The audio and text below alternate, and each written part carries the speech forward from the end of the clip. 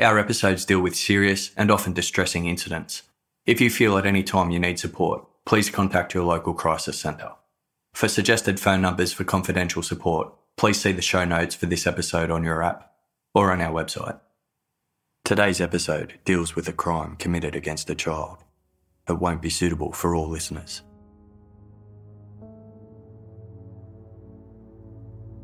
"11-year-old Shauna Howe looked forward to Halloween every year.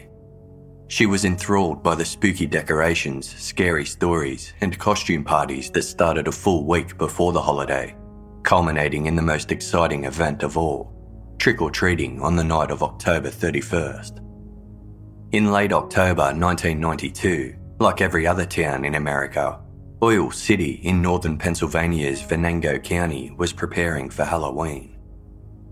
Oil City sits on a bend of the Allegheny River at the mouth of Oil Creek, about an hour and a half north of Pittsburgh. As its name suggests, the city was founded on the nearby oil fields and the wealth that came with the oil boom, and later, the steel industry. At its peak, the town boasted a population of 22,000 residents, with job seekers attracted by the thriving employment prospects. But after being hit hard by the collapse of the steel industry, Oil City became the poster child for the Rust Belt. Locals calculated the decline in Oil City's population by reference to each closing gas station. The town offered a cheap cost of living, but gainful employment became scarce. As factories moved and entire industries were shifted offshore, jobs and people followed. The town had little to offer young people, many of whom dropped out of school and became trapped in a cycle of poverty. Those who grew up and moved away often never came back. On the morning of Tuesday, October 27, 1992, Lucy listened as her young daughter, Shauna, chatted about her upcoming plans as she prepared herself for the day ahead. That afternoon, Shauna intended to go straight from 7th Street School to the local nursing home where she would join her Girl Scout troop in singing to the elderly residents. Shauna sang in the children's choir at church, so she was looking forward to performing for the senior citizens, but she was most excited about what was to follow. After the performance, she planned to head to the First Free Methodist Church for a Halloween party. The Howe family didn't have the money for Shauna to spend on an elaborate fancy dress costume, so the 11-year-old improvised. She decided to dress up as a gymnast, wearing a turquoise bodysuit with black stripes, tights, sneakers, and soft satiny gloves that stretched up above her elbows. As she would not have time to come home after school to change outfits, she wore the leotard underneath her regular clothes. The 400 block of West 1st Street, where Shauna lived with her mother, stepfather, 12-year-old brother, and 5-year-old sister, was in one of the poorer areas of the town. Nevertheless, it was regarded as safe by residents, who rarely worried about locking their houses or cars, and Lucy had no hesitation in letting her daughter make her own way to and from school. Navigating the familiar streets at night time was different, as Shauna was afraid of the dark, so her mother would arrange to have someone pick her up after the Halloween party that evening.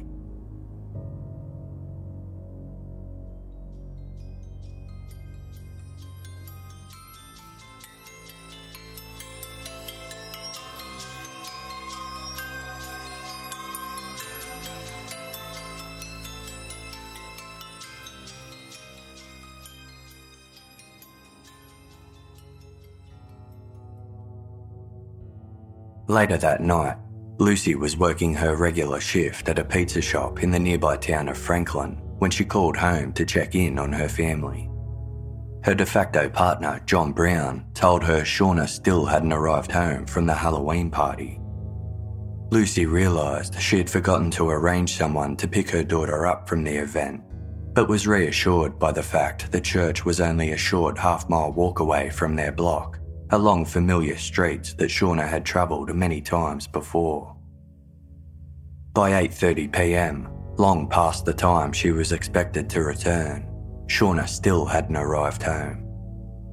John didn't have the phone numbers of the friends she may have walked home with, and unable to contact anyone, he jumped into his car and drove the route she would have most likely taken, expecting to spot her along the way.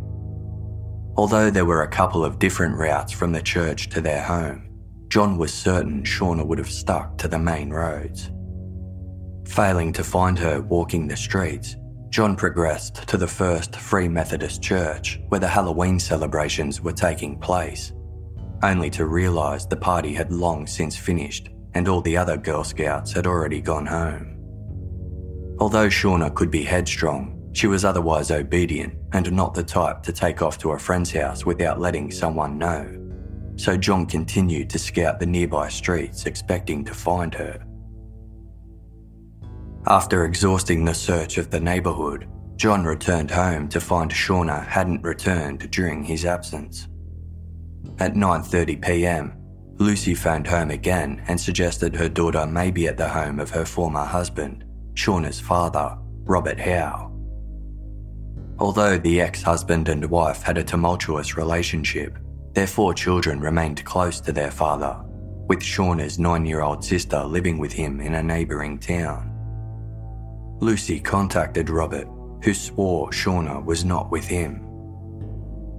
Unsure whether to believe him, Lucy finished her shift and rushed home. Upon her arrival, she called the parents of Shauna's best friend, Joyil, who was a member of the same Girl Scout group. Joyil confirmed Shauna had been at the church Halloween party and explained that when it ended, the 2 girls set off together in the same direction at around 8 p.m. When they reached the point where they needed to part ways to head towards their respective homes, Shauna expressed that she was afraid to walk in the dark and asked Joyil to walk with her. Joyil suggested that they instead go back to her place, and from there her father would walk Shauna safely home. Shauna declined the offer, saying, "No, that's all right," before heading off alone on the 10-minute walk towards her home. By 10 p.m, Shauna had not been heard from for 2 hours, prompting her mother to call the police and report the 11-year-old as missing. At the time of Lucy's call, Oil City Police were in the midst of investigating an odd occurrence that had been reported earlier that night. At 8:06 p.m, local resident Dan Payton had been walking along Reed Street, a leafy suburban neighbourhood lined with residential houses, when he sighted a young girl dressed in a top and shorts walking alone down West First Street. She was approaching the Reed Street intersection in front of a medical centre across the road from the Presbyterian Church. A tall, thin, scruffy-looking man wearing an army jacket and baseball cap was walking in the same direction on the opposite sidewalk, smoking a cigarette. Dan observed the man cross to the other side of the road before appearing to scoop the girl up and run around the corner. Seconds later, he heard a muffled scream. Dan ran towards the intersection and witnessed a small, boxy dark red sedan vehicle speed away. It looked to be an Oldsmobile with Pennsylvania state license plates, but it moved too quickly for Dan to catch the plate number. Although he hadn't seen the man put the girl in the car, both he and the girl were now gone. Dan immediately began banging on the doors of nearby houses until the woman answered, before frantically telling her, "I've just seen a little girl kidnapped and I need to call the police." As no one had reported a missing child at the time, police were unsure whether Dan had witnessed an abduction or simply a father picking up his errant child. But the phone call from Lucy later that night confirmed the worst-case scenario. The Reed and West First intersection was a couple of blocks from Shauna Howe's home, and if Dan Payton's recollections were factual, it appeared the child had been snatched whilst walking home. The Oil City Police set up a roadblock on the road leading out of town and informed every police station within a 99-mile radius of the situation unfolding. Local officers combed the area by patrol car and on foot and paid a visit to the home of Shauna's father, Robert Howe, to confirm the girl wasn't there. Seeing the unusual police activity around the typically quiet streets, locals soon joined in on the search for Shauna. By late morning, word had spread throughout town that Shauna Howe was missing, prompting hundreds of volunteers to comb the streets and nearby forests looking for any signs of the child. With police considering the possibility that Shauna may have been kidnapped for ransom, her mother remained housebound in case the perpetrators made contact, helplessly pacing back and forth awaiting any news. State troopers door-knocked along the route it was believed Shauna had taken the night prior, asking residents whether they had seen anything suspicious. But other than Dan Payton, no one had. Detectives were not convinced Dan was a particularly reliable witness, as there were elements of his story that didn't quite add up. If he had seen the girl being taken, the question remained as to why he didn't try to intervene or stop the perpetrator from getting away. A suspicious eye was cast on Dan himself, who was questioned several times by police, but remained steadfast about his version of events. The next day, October 29, a search party led by Shauna's uncle Keith decided to take their efforts into the wooded area bordering Oil City. They headed in a southerly direction along Big Egypt Road towards Cranberry Township, before moving into the 60 acres of woodland of Waltonian Park.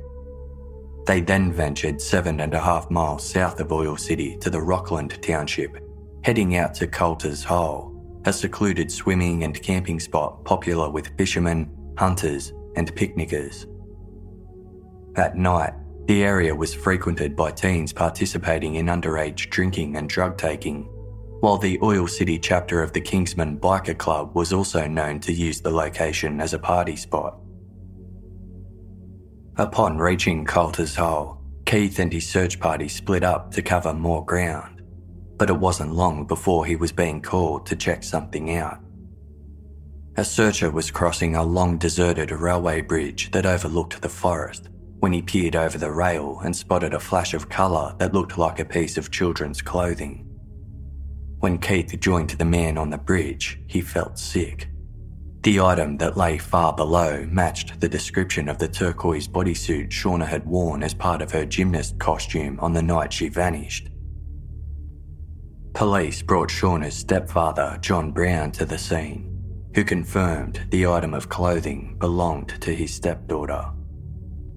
A large-scale police search of the area commenced, with assistance from a mass of volunteers, including members of Shauna's extended family. Despite their efforts, nothing else of significance was found. Flyers featuring Shauna's picture were distributed throughout town, describing her as 5 foot tall, weighing 78 pounds, with straight brown hair, blue eyes, one scar behind her right ear, and another in the middle of her forehead. Her mother Lucy appeared on local television pleading for the safe release of her daughter, while her stepfather fronted the press, saying, "It's hard holding on, but you've got to do it, because that's the only thing we have." At approximately 9 a.m. the following morning of October 30, just 500 yards from the location where Shauna's bodysuit was found, a man who had been camping at Coulter's Howe was walking in a desolate area underneath an abandoned trestle railway bridge. As he navigated alongside the dry, rocky creek bed, he saw the body of a young girl lying face down between a rock and a log. She was dressed in shorts, knee-high socks, and a short-sleeved shirt which was inside out and back to front. She wasn't wearing any shoes, and her feet were partially submerged in a shallow stream. Shauna Howe's uncles, Keith and Claire, were on hand to identify the body, confirming their niece had been found. Police immediately cordoned off the area and initiated a search, discovering a lollipop wrapper and an abandoned campsite near where Shauna was found. They found Shauna's sneakers on the trestle bridge high above the dry creek bed. Police believed the child had either been running along the bridge when she tripped and fell the 33-foot drop into the creek bed below, or that someone had staged her shoes to suggest this outcome. Police were confounded as they had searched the area the day before and were positive they would have found Shauna's body if it was there at the time. When given the devastating news that her daughter had been found, Lucy was inconsolable. She later confirmed that the shirt and shorts Shauna was wearing were indeed her daughter's, but she didn't know who the socks belonged to. As Shauna's disappearance shifted into a homicide investigation, Oil City authorities announced that Halloween was officially cancelled, with police urging all parents to keep a watchful eye on their children and not let them out alone after dark. On October 31, instead of celebrating Halloween, hundreds of Oil City townsfolk participated in a silent candlelit procession to honour Shauna's memory. They prayed and comforted one another as they walked what they believed to be Shauna's final route, starting from the First Free Methodist Church to the Reed and West First Street intersection, less than 2 blocks from her home. Meanwhile, results of forensic testing revealed Shauna's death had been caused by severe blunt force trauma to the head and chest, caused by the fall from the trestle bridge to the ground below. She was alive at the time of descent and may have survived for up to 30 minutes before succumbing to her injuries. There was evidence of sexual assault, with stains present on her bodysuit testing positive for seminal fluid. Her knees were scuffed and scraped from a rough flooring surface, with investigators presuming it arose from the area she was held captive. In the previous 15 months, there had been 3 homicides in Oil City, and in each case, the victim was killed by a member of their family. Based on this information, investigators fronting inquiries into Shauna Howe's murder requested that various males in her family provide DNA samples to rule them out as suspects. Her stepfather, John Brown, was the first to be tested, followed by her uncles, Keith and Claire. Shauna's mother accepted this intrusion on her family, but drew the line when police wanted to test her 12-year-old son. Wanting to do anything he could to help find the person who harmed his younger sister, the boy agreed to participate. But none of these tests resulted in a positive match to the DNA sample found on Shauna's bodysuit. Investigators expanded their search for a suspect to every adult male known to Shauna and her family. They questioned neighbours, teachers, family friends, school workers, shop owners, and the fathers of Shauna's classmates and fellow Girl Scouts. Men who fit the description provided by Dan Payton were given priority, such as Eldred Walker, better known as Ted, a tall, lanky pizza shop worker known to request hugs from young female customers. Shauna and her friends described Walker as creepy and went out of their way to avoid him. He was a smoker who was known to drive a small red car in the past, although he currently drove a Chevrolet Monte Carlo of a different colour. When questioned, Walker claimed to know nothing about Shauna's murder and willingly submitted a DNA sample, which did not match her killer. 2 doors down from the Reed and West First intersection, there lived a man with an unsavoury past named Michael Kusewitz. The day after Shauna's body was found, Kusewitz boarded a bus out of town and had not returned since. His unexplained and abrupt absence led him to become a suspect in the murder, but detectives were unable to track him down. On November 2, 3 days after Shauna's body was found, 150 people gathered to pay their respects in a memorial service, during which the 11-year-old's favourite country song, Achy Breaky Heart by Billy Ray Cyrus, was played over the loudspeaker. Mourners reminisced over fond memories of the young girl, who was described by her mother as sassy. Tension was palpable, as mourners eyed each other with suspicion, wondering whether the child's killer was standing amongst them. 2 weeks later, the lack of news surrounding Shauna Howe's murder only served to fuel rumours and speculation. Some locals considered Shauna's uncle Keith to be a suspect, believing it was too coincidental that he had led the search party to the site where his niece's bodysuit was discovered. With the killer at large, paranoia gripped the town, as parents forbade their children from roaming the streets and waited with them until they were safely on board the school bus. Graffiti appeared on a wall near 7th Street School, ominously warning students that they could be next. But police concluded this to be the work of a sick vandal. Desperate for leads, police rummaged through Shauna's school desk and questioned her classmates. One of her fellow Girl Scouts recounted an interaction she had with Shauna prior to her death, in which Shauna presented 2 lollipops, explaining she was saving one for herself and the other for her mother. Local mothers established a child safety group called Operation Kid Watch, with their first meeting attracting 100 townspeople. Venango County Sheriff Gene Price attended the event, advising the crowd that police were sifting through hundreds of pieces of information provided by the public and urged the concerned parents to be patient. Some attendees admitted to arming their young daughters with mace, whilst one parent advised that cans of hairspray could be used as a low-tech substitute.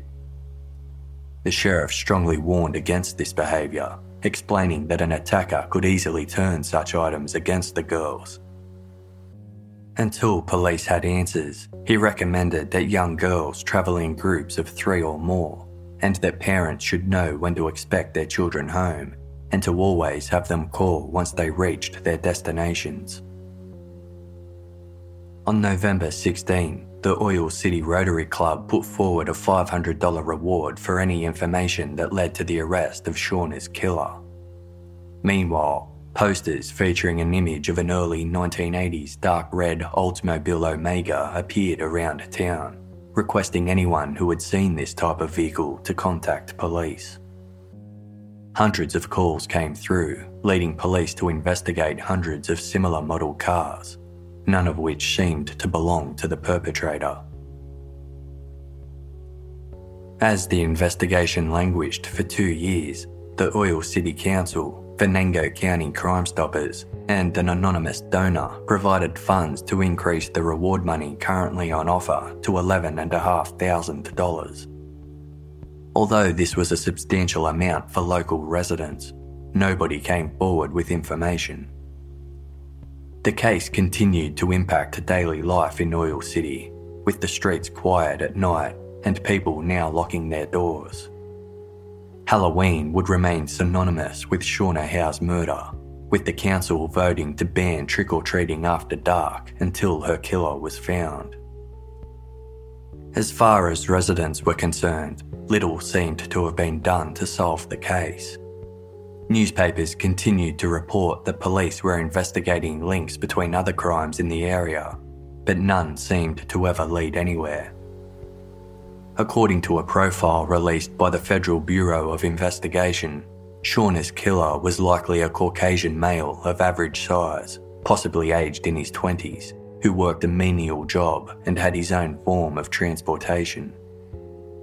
His personality or behaviour may have undergone a noticeable shift since committing the murder, wherein he may have suddenly taken time off work, increased consumption of alcohol or drugs, and become obsessed with news reports on the investigation.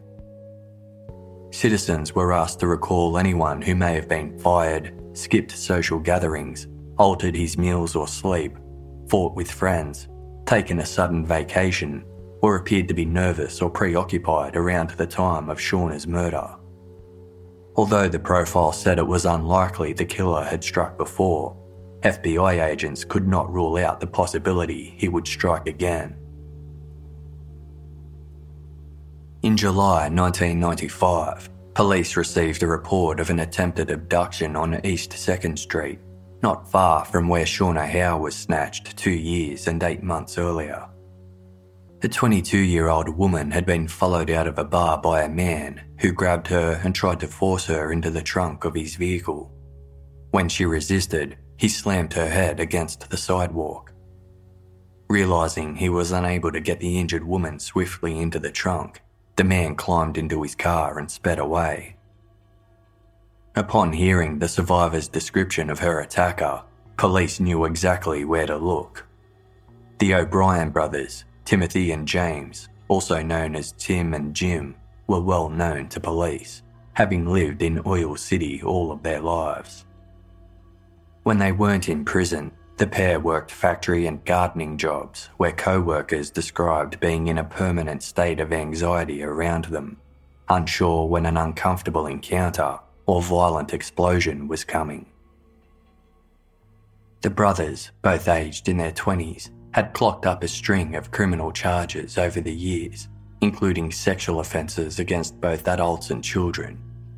In some instances, the two would team up to commit their crimes, with James O'Brien generally considered to be the more dominant of the two due to his older brother's learning difficulties and mental health problems.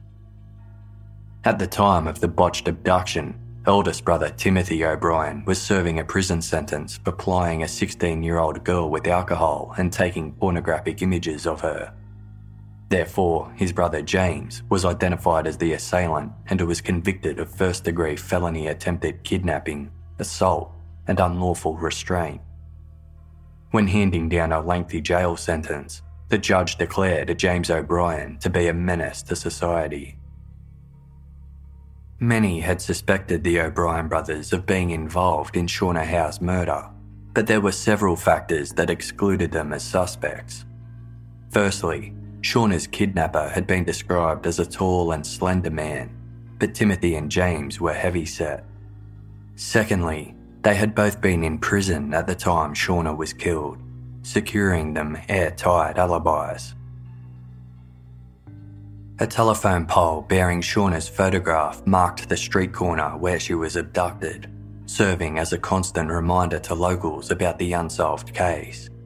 And every year on October 27, Oil City residents held a candlelight vigil to walk Shauna's incomplete final route home. Police provided an annual update on the status of their investigation, reminding the public of the details released in the FBI's criminal profile. Despite following leads to California, Ohio, New York, and Kansas, they retained the belief that the child's killer was an Oil City local. On October 29, 1997, almost 5 years to the day since Shauna Howe was kidnapped, 4-year-old Shanae Freeman was playing with her friends Christian and Tiffany in a grassy area near the Fern Court Council housing estate in Oil City. Christian had cut himself and ran inside his house to seek help from his mother. When he returned, Shanae was gone, and Tiffany reported that a man dressed in black had taken her into the woods. Word of the abduction spread quickly, and due to its occurrence right before Halloween, many feared Shauna Howe's killer had struck again, with police questioning whether the month or holiday held some sort of significance to the perpetrator. 100 volunteers searched for Shanae, who was wearing a long-sleeved white cotton dress adorned with love hearts, bright blue socks, white sneakers, and had her hair tied in pigtails using one red and one purple ribbon. As the day progressed and temperatures dropped, worries for Shanae increased as she was not wearing a coat, and her light dress would not be enough to keep her warm throughout the night. Amongst the search party was local teenager, 17-year-old Nicholas Bowen. Police suspicions were narrowed in on Bowen as he was dressed in black, and witnesses had seen him playing with the children earlier that day after being suspended from school. Early in the search, he had offered a hug to Shanae's distraught mother, telling her not to worry, but he soon became agitated and wanted to go home. After very little questioning by the police, Bowen broke down, leading them into the woods and to Shanae's body. The 4-year-old had been assaulted before being thrown into a ravine where she suffered a head injury that bled profusely. Panicking, Bowen kicked some dirt, sticks and leaves over her before fleeing the scene, uncertain whether she was dead or alive. 12 hours after she was reported missing, police charged Nicholas Bowen with Shanae Freeman's murder. Given the similarities to Shauna Howe's murder 5 years earlier, Nicholas Bowen seemed a likely suspect. But there was one problem. He was only 12 years old at the time Shauna was killed. Any other possible connection was subsequently ruled out, with the similarities between the two crimes merely deemed a chilling coincidence. Later in 1997, in Armstrong County, a little over an hour south of Oil City, 32-year-old Richard Jobs and his 30-year-old wife Diane were charged with over 200 counts of sexual offences against 3 nurses who were hired to look after their sick children, a toddler with cerebral palsy and an infant with a breathing disorder. The nurses alleged the husband and wife subjected them to numerous incidents of assault and indecent exposure, with one nurse claiming Diane held her down whilst her husband attempted to rape her. Most of the charges were dropped in return for a plea, with Richard Jobs convicted on 15 counts of indecent assault and Diane Jobs convicted of simple assault, terroristic threats and harassment. In sentencing, the judge stated, "The depravity that went on is hard to comprehend, even as a judge." Shortly after her husband's sentencing, Diane Jobs told police she had lied about his alibi for the night of Shauna Howe's murder. At the time, the couple lived about 8 miles from Shauna's family home.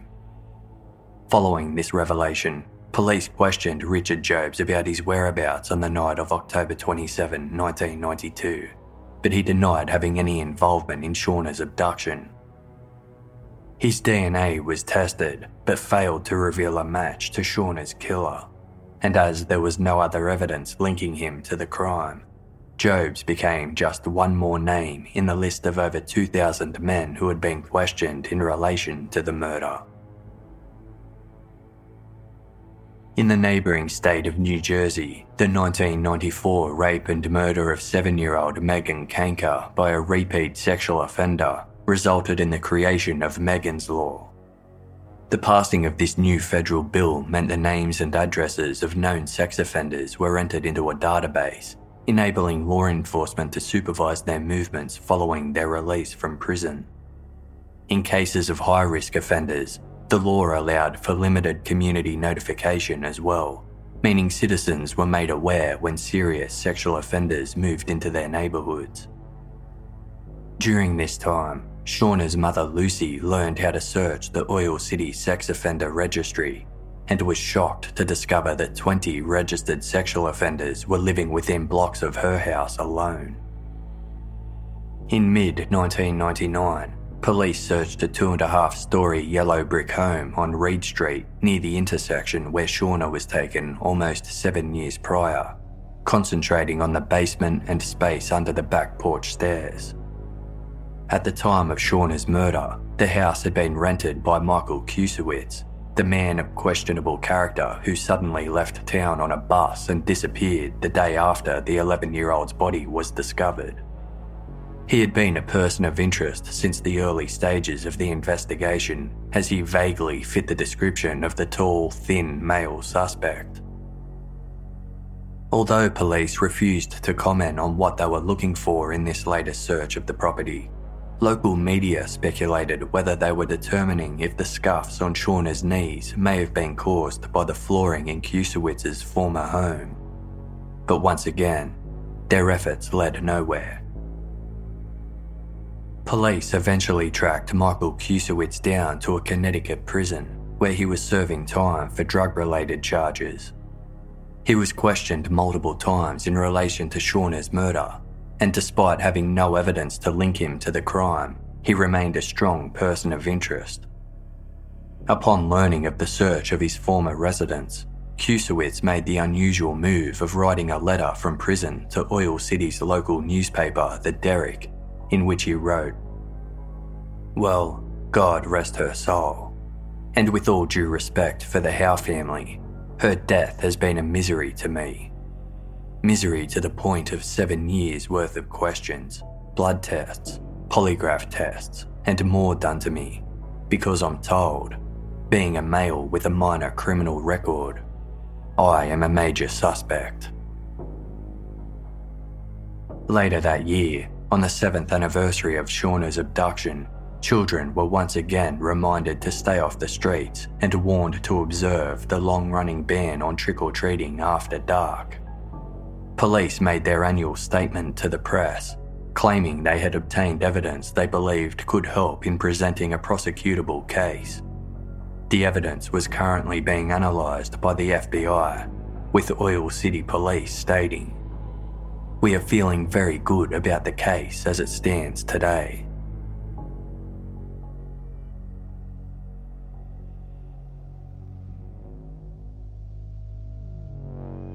Detective Richard Graham had served on the Pennsylvania State Police Force since 1970.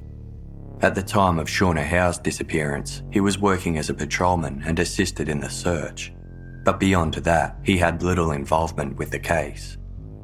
Then, in 1995, the lead investigator in Shauna's murder retired, and 6 months later, the cold case was assigned to Detective Graham. Like many struggling working-class towns, Oil City law enforcement had limited resources, which meant they had to prioritise their cases according to a variety of factors. Cold cases, or those where little new information was coming in, were often given the lowest priority. Complicating matters were the many problems that inevitably arise over lengthy criminal investigations, including misplaced evidence, poor record keeping, and lost leads. Although Detective Graham's workload consisted of up to 70 open files at any given time, Shauna Howe's murder continued to haunt him, and he often spent his own spare time revisiting the case. He sought the services of noted criminal profiler Colonel Robert Ressler, who had helped catch Son of Sam killer David Berkowitz, and whose techniques inspired the crime thriller Silence of the Lambs. When added to the investigation, Colonel Ressler presented the possibility that Shauna Howe had been abducted by more than one perpetrator, a theory that had not previously been considered by police. He referenced Dan Payton's witness account of the abduction, during which he hadn't seen Shauna being forced into the vehicle, nor had he seen the perpetrator jump behind the wheel of the vehicle, despite arriving at the site of her abduction just seconds after she was snatched. To Colonel Ressler, Dan's account made much more sense if the perpetrator had handed Shauna to an accomplice before running away on foot. This theory made sense to Detective Graham, as when he had initially revisited Shauna's cold case photographs, he noticed a new detail. At the time her body was discovered, there was a shoe print on her cheek. This suggested Shauna's attack had been violent, but as there were no ligature marks around her wrists or ankles, she was likely held captive without restraint, a task requiring more than one perpetrator. When DNA samples were first collected from Shauna's bodysuit, some detectives had considered the possibility the DNA could have been transferred independently of her murder, as the home she lived in was not particularly well kept, and many people came and went. With recent advancements in DNA testing, Detective Graham ordered a test on a swab that had been taken from Shauna's mouth, with the swab returning a positive match for the seminal DNA that was on her clothing. The lab technician told the detective, "If you find the DNA match, you'll have your killer." Thus, Detective Graham focused his efforts on collecting and testing DNA from as many potential suspects as possible. In late 2001, Detective Graham's investigation into an unsolved violent robbery brought him to the Venango County Jail to question a possible suspect, Timothy O'Brien. The eldest of the O'Brien brothers was serving time for an unrelated burglary, whilst his younger sibling James was completing his sentence for the 1995 attempted kidnapping of the 22-year-old woman. as had become a habit when questioning any male criminal in Oil City. After questioning Timothy O'Brien about the robbery, Detective Graham requested he provide a DNA sample to rule him out of the Shauna Howe murder investigation. Timothy was startled but agreed, before saying he had to check with his lawyer first. Something about the way he said this made the hairs on the back of the detective's neck prickle. Timothy O'Brien's DNA sample came back negative for a match to Shauna's killer, but Detective Graham couldn't shake the feeling that something wasn't right. Then, in early December 2001, he met with State Parole Agent Ed Flick to discuss an unrelated matter when the conversation turned to Shauna's murder. Ed remarked he always felt the O'Brien brothers could be involved, despite the fact they were both in prison at the time of the crime, and therefore had solid alibis. It suddenly occurred to Detective Graham that when he inherited Shauna's case, he had simply relied on notes in the file that said the O'Brien brothers had been in prison at the time of Shauna's abduction, but had never confirmed these details for himself. To satisfy his curiosity, he decided to double-check the official records, and what he discovered rocked him to the core. The records showed that while the O'Brien brothers had indeed been arrested around the time of Shauna's abduction, they had made bail and were not in police custody on the night she went missing. Later that month, Detective Graham was transferred to a new unit, effectively removing him from Shauna's case. Before the transfer, he put in a final request for one of his fellow officers to visit James O'Brien in the Mercer State Correctional Facility to obtain his DNA sample. His request was obliged in early January 2002, and whilst awaiting the results, the case took another surprising turn. On January 9, 2002, a former cellmate of Timothy O'Brien told police they had been playing cards together when the prison went into lockdown during the September 11 terror attacks the previous year. According to the inmate, Timothy confessed to Shauna's murder during the game, saying he forced the young girl into the trunk of a vehicle before throwing her off a bridge.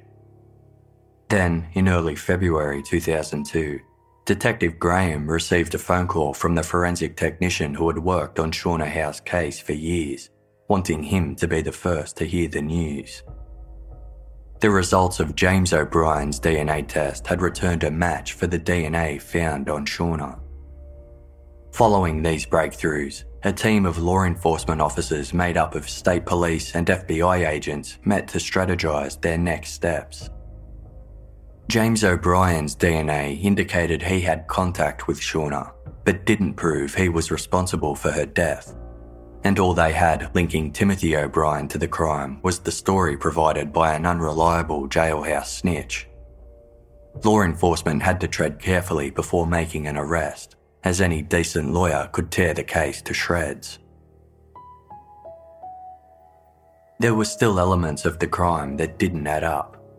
Neither Timothy nor James O'Brien matched Dan Payton's witness description of the man who snatched Shauna, nor did either of them drive a small red sedan at the time of the attack.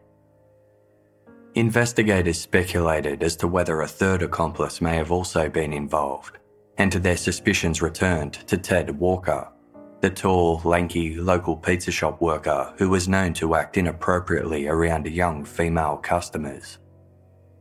Not only was he known to Shauna, but one of the O'Brien brothers had been staying at his residence around the time of her abduction, assisting him with maintenance jobs. During the early stages of their investigation, police had questioned Ted Walker about a red car parked behind his house, which shared similarities to the description provided by Dan Payton. Although Walker had explained the vehicle was a project he was working on and was currently inoperable, original investigators never confirmed whether the car was capable of being driven, and it had long since been sent to the scrap heap.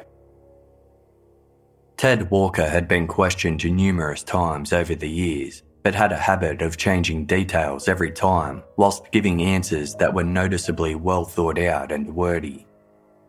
As the investigative spotlight narrowed in on Walker, he was brought in for questioning once again, during which he was informed that police had DNA evidence and witness statements linking the O'Brien brothers to Shauna's murder. This information prompted Walker to change his story yet again, telling investigators he may have taken in some real bad people who may have done a disgusting thing. He then admitted he and the O'Brien brothers had been joking about the incompetence of Oil City Police when they came up with what they thought was a funny prank. They would snatch a child in front of a witness on Halloween and watch as the inept cops made fools of themselves running around looking for the child. They aimed to grab someone they knew so their victim wouldn't be too scared, and once their actions had caused a bit of chaos, they would return the child safely. As investigators continued to mount their case against Ted Walker and the O'Brien brothers, they were alerted to a call made to the local fire department the night after Walker had told them about the abduction plot he concocted with the O'Briens. A neighbour of Walker's caught sight of the man burning something behind his house, believed to have been a mattress. Investigators obtained a search warrant for Walker's residence, and on the evening of March 14, 2002, they converged on Laurel Avenue, a quiet, unsealed road on the edge of town lined with ramshackle, derelict houses with overgrown, neglected yards. With no evidence uncovered during the search of Ted Walker's property, investigators remained at a loss as to the location where Shauna had been held captive before she was killed. Ted Walker was at work at the time the warrant was enacted, and police refused to make an official statement to reporters. Regardless, word soon spread that the search was related to Shauna Howe, and local news ran the story alongside a picture of Walker. When Dan Payton saw the story, he placed a call to the police, telling them he was 90% certain that Walker was the tall, thin man he had seen smoking a cigarette near the Reed and West First Street intersection almost 10 years prior. When Walker was next interviewed by police, he admitted that on the night of October 27, 1992, he approached Shauna Howe and asked her about her Girl Scout cookies, before giving her a hug and handing her over to Timothy O'Brien as part of their abduction prank. Walker claimed he returned home, and a few minutes later, Timothy and James O'Brien arrived at his house with Shauna, before taking her upstairs.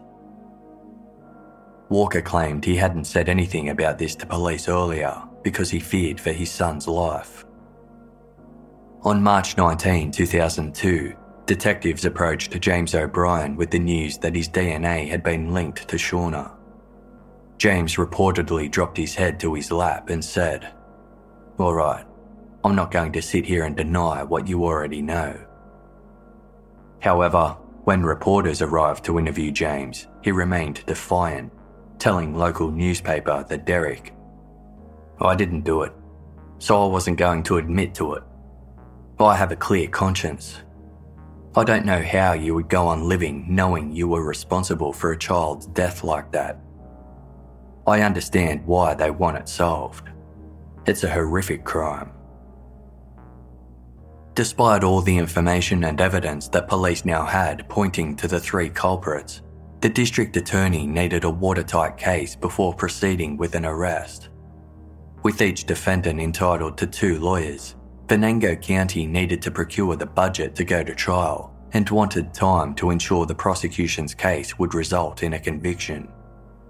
The O'Brien brothers didn't present a threat to the public, as James was still in prison and Timothy was currently under house arrest. Over the following months, investigators worked to solidify their case as the district attorney awaited the funds to proceed to trial.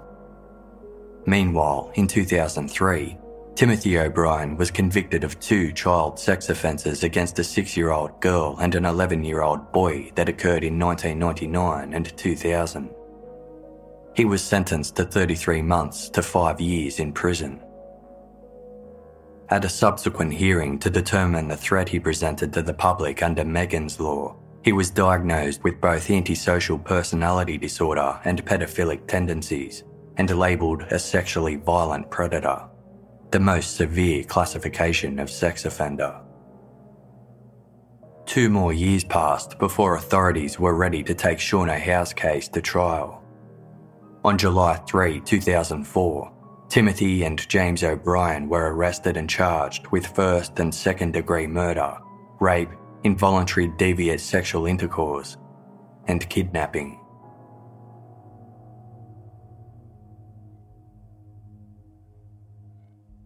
It was the biggest news story in Oil City's recent history. Journalists obtained the affidavit for the O'Briens' arrest, which included details about Ted Walker's role in the abduction, and news crews converged on his house for comment. He expressed relief that police had finally caught the culprits, saying, "Good for them. I hope they cut their heads off. I thought they were friends of mine. They tried to say I was part of this and destroyed my life." Walker maintained the only reason he had been interviewed about the case in the past was that he matched the description of Shauna's abductor. He denied involvement in the crime, asserting, "I never met the little girl. I don't even know who her mother is." He maintained any admission of guilt he made was coerced by police threatening to take his son away. He also alleged police planted evidence when they searched his home, adding that he had no respect for anyone that would hurt a child. The next day of July 4, state police officers sat outside Ted Walker's multi-storey derelict house on Laurel Avenue, documenting all the comings and goings, before placing him under arrest without incident at approximately 11:45 a.m.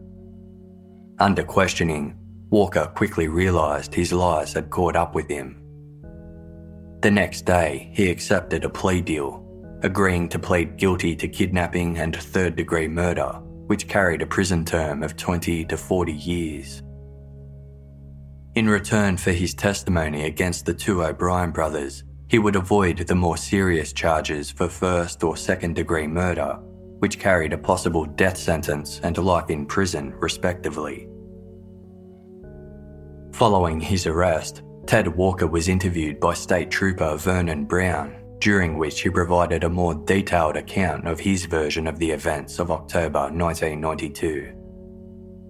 According to Walker, the initial plan he concocted with the O'Brien brothers was supposed to be a prank to upset the Oil City Police Department by making them look incompetent. They intended to grab a child in plain sight on Halloween night, making it obvious enough that the police would be called. The trio would then keep the child for 10 to 15 minutes before dropping them off safely at home. They originally planned on taking the male friend of Walker's son, but decided a girl was a more worthwhile target, as she might cause more of a sensation. Once this plan was formed, the O'Brien brothers discussed the abduction with increasing frequency and intensity. Then, on the night of October 27, 1992, Walker drove to the A-Plus convenience store to purchase coffee and cigarettes when he saw the O'Briens drive by in one of his fixer-upper cars, a red Chevrolet Chevette, which the pair had taken without his permission. Walker followed them to the West 1st and Reed Street intersection where both cars pulled over. When he approached the red Chevette, Timothy O'Brien told him, "We've bumped up the plan." The O'Briens explained they wanted to snatch a child that night and they didn't care who it was. At that moment, the men saw 11-year-old Shauna Howe walking alone down the darkened street. Walker approached her, asking if she was selling Girl Scout cookies and requesting she give him a hug. He then scooped her up and shoved her toward Timothy O'Brien, who was standing at the open passenger side door of the 2-door Chevette, where his brother sat at the wheel. The front passenger seat had already been pulled forward, enabling the men to quickly shove Shauna into the back seat. Once the brothers had Shauna in the car, Walker jumped in his own vehicle and circled the block. When he returned, the red Chevette had gone. He stopped for more coffee and a loaf of bread before heading home, and minutes later, the O'Brien brothers arrived with Shauna under their arms. They carried her upstairs while Walker started to prepare dinner for his son in the kitchen. He claimed that at this point, he still believed the situation unfolding was just part of the original prank the trio had planned. Whilst he was cooking spaghetti, Walker heard a female voice crying from above. He stormed upstairs to the room where Shauna was being held and called through the door, ordering the brothers to get the hell out of his house. Timothy O'Brien appeared, telling him to mind his own business and worry about his own son. Walker grabbed his son and left the residence for a short time, and when he returned, the brothers and Shauna were no longer there. Furious the O'Briens had taken Shauna to his home, Walker later kicked the pair out when they returned without the girl later that night.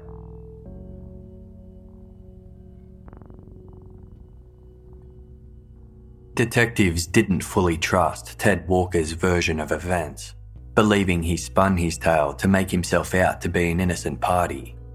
But as they relied on his testimony to secure a conviction for the crime that had hung over Royal City for nearly 13 years, they continued to work with him.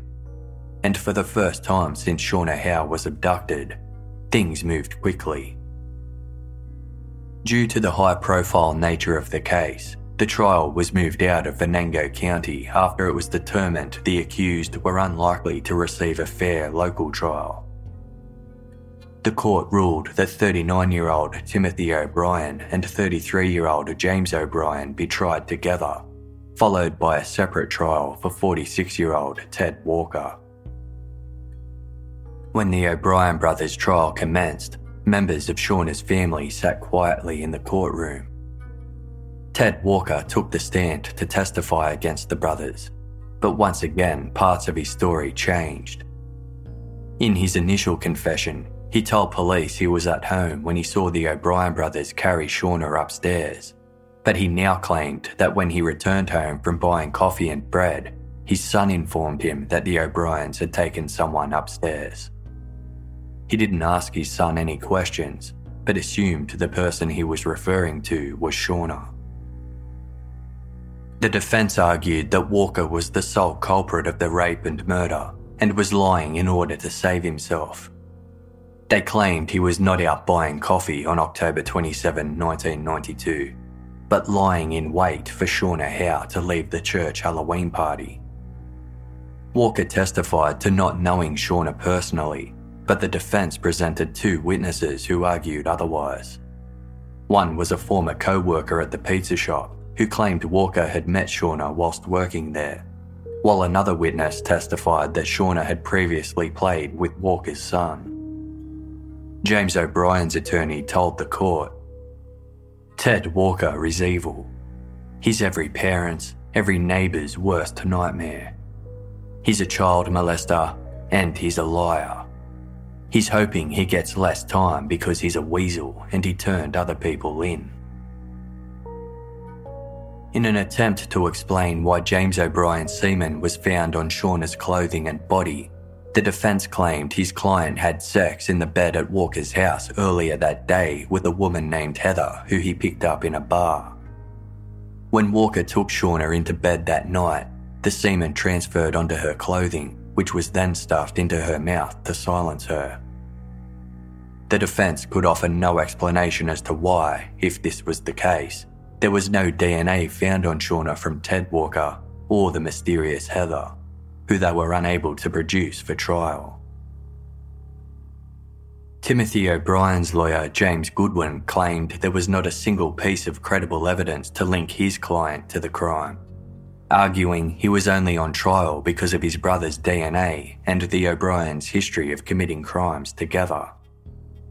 Most of the evidence against Timothy O'Brien came from his alleged jailhouse confession to a fellow inmate in 2001.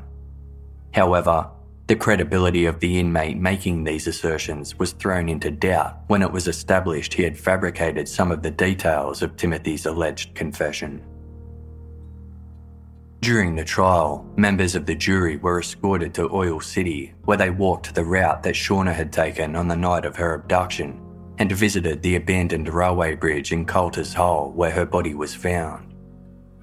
The fact that the brothers were currently serving jail time for unrelated charges was withheld from the jury in case it prejudiced their opinion of them. Each day after the jurors left the courtroom, Timothy and James O'Brien were shackled and led out of the building. After 2 weeks of court proceedings and nearly 17 hours of deliberations, the jury reached its verdict. Just 1 day before the 13th anniversary of Shauna's abduction, her family sat quietly in the courtroom, holding each other's hands as they nervously awaited the decision. Across the room, the 2 accused casually chatted and chuckled with one another as they awaited their fate. Both Timothy and James O'Brien were found guilty of second-degree murder, third-degree murder, involuntary deviant sexual intercourse, kidnapping, and criminal conspiracy to commit kidnapping. They were found not guilty of first-degree murder and rape. The brothers showed no emotion, with James passively chewing gum as the verdict was delivered. Shauna's family celebrated quietly, hugging one another with tears in their eyes. When it came time for Judge Oliver Lobar to hand down prison sentences, he made certain the O'Brien brothers would never be released, telling the pair, "The world was a better place because of Shauna, and the world will be a much better place without you walking free ever again." When reading the sentencing remarks, the judge said, "The conduct of the defendants far exceeded the means necessary to commit these crimes. The victim did not have to be killed, and this was done in an attempt to cover up the terrible things that had been done to her and to prevent her from identifying her captors. The throwing of this young victim from a railroad trestle inflicted upon this young child a terror and horror that went far beyond the typical violation of involuntary deviant sexual intercourse and criminal conspiracy to commit kidnapping. What extreme cruelty it was to throw a child who was alive off the trestle onto the rocks below. What a horrific way for anyone to die, especially a young child. The evidence in the form of photographic autopsy evidence clearly shows a cruelty that is not necessarily a typical part of these crimes. These crimes had a devastating effect upon the victim's family, the citizens of Oil City, and all the members of our surrounding communities. Following Shauna's abduction and the finding of her battered and broken body, fear gripped our community. Citizens changed the way they went about their day-to-day activities. Youth activities were restricted and even eliminated, and this effect continued for more than a decade. We find that both defendants have demonstrated absolutely no remorse for their despicable conduct. We find that both defendants are extremely dangerous predators, and we need to protect society from both of them as long as possible. Therefore, we have imposed consecutive sentences in this case in the event there would be some change in the law which would make them eligible for parole on the charge of second-degree murder. We certainly believe that any lesser sentence would depreciate the seriousness of these crimes and their disastrous effects. As news spread that the verdicts had been delivered, Shauna's supporters drove past the courthouse beeping their horns and shouting derisive remarks about the defendants. The next day, the third accused, Ted Walker, filed a motion to withdraw his plea to third-degree murder and kidnapping. He believed the jury might find him not guilty due to the prosecution's argument during the O'Brien trial that he had not participated in Shauna's sexual assault or murder. His request to withdraw was denied, and for his involvement in the crime, he was sentenced to a maximum of 20 to 40 years in prison. Shauna's mother, Lucy, expressed relief at the result, saying, "I needed this to be solved. These people will never hurt anyone again. They took a little girl's life." On October 27, 2005, 13 years after Shauna Howe embarked on her last walk home, the final candlelight vigil in her honour took place. a representative for the family said, "This will be more of a celebration. We're just going to remember Shauna. It'll be a glorious day." Crowds of supporters walked alongside the 11-year-old's family, holding posters with the words "Justice for Shauna" as they traced the route from the First Free Methodist Church to the Reed and West First Street intersection. Those who were unable to attend but still wanted to honour Shauna's memory were asked to turn their porch lights on at the time of the procession. 3 years later, Oil City took the final step in healing from the devastating crime that had defined their town. In August 2008, a local schoolgirl named Elizabeth stood before the Oil City Council at the monthly council meeting, holding a petition containing 175 of her classmates' signatures. Elizabeth lived on the same street that Shauna once did, but wasn't alive to experience the terror that gripped her hometown after the young girl's death. On behalf of the town's children, the 10-year-old requested that the nightly Halloween celebrations that had been outlawed since Shauna Howe's murder be reinstated.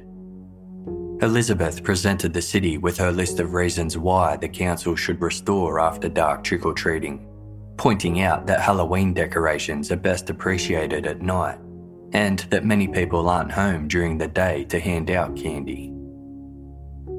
Teachers from Shauna's former school, 7th Street School, encouraged Elizabeth and supported her petition. The council vote was unanimous. By October 31, 2008, the ban on nighttime trick-or-treating was lifted, and for the first time in 16 years, Oil City's children took to the streets in costume as spooky celebrations were in full swing, albeit with twice the number of police on duty. Oil City Police Chief Robert Wenner, who was a patrolman at the time of Shauna's murder, said, "No one will forget Shauna, and nor should they."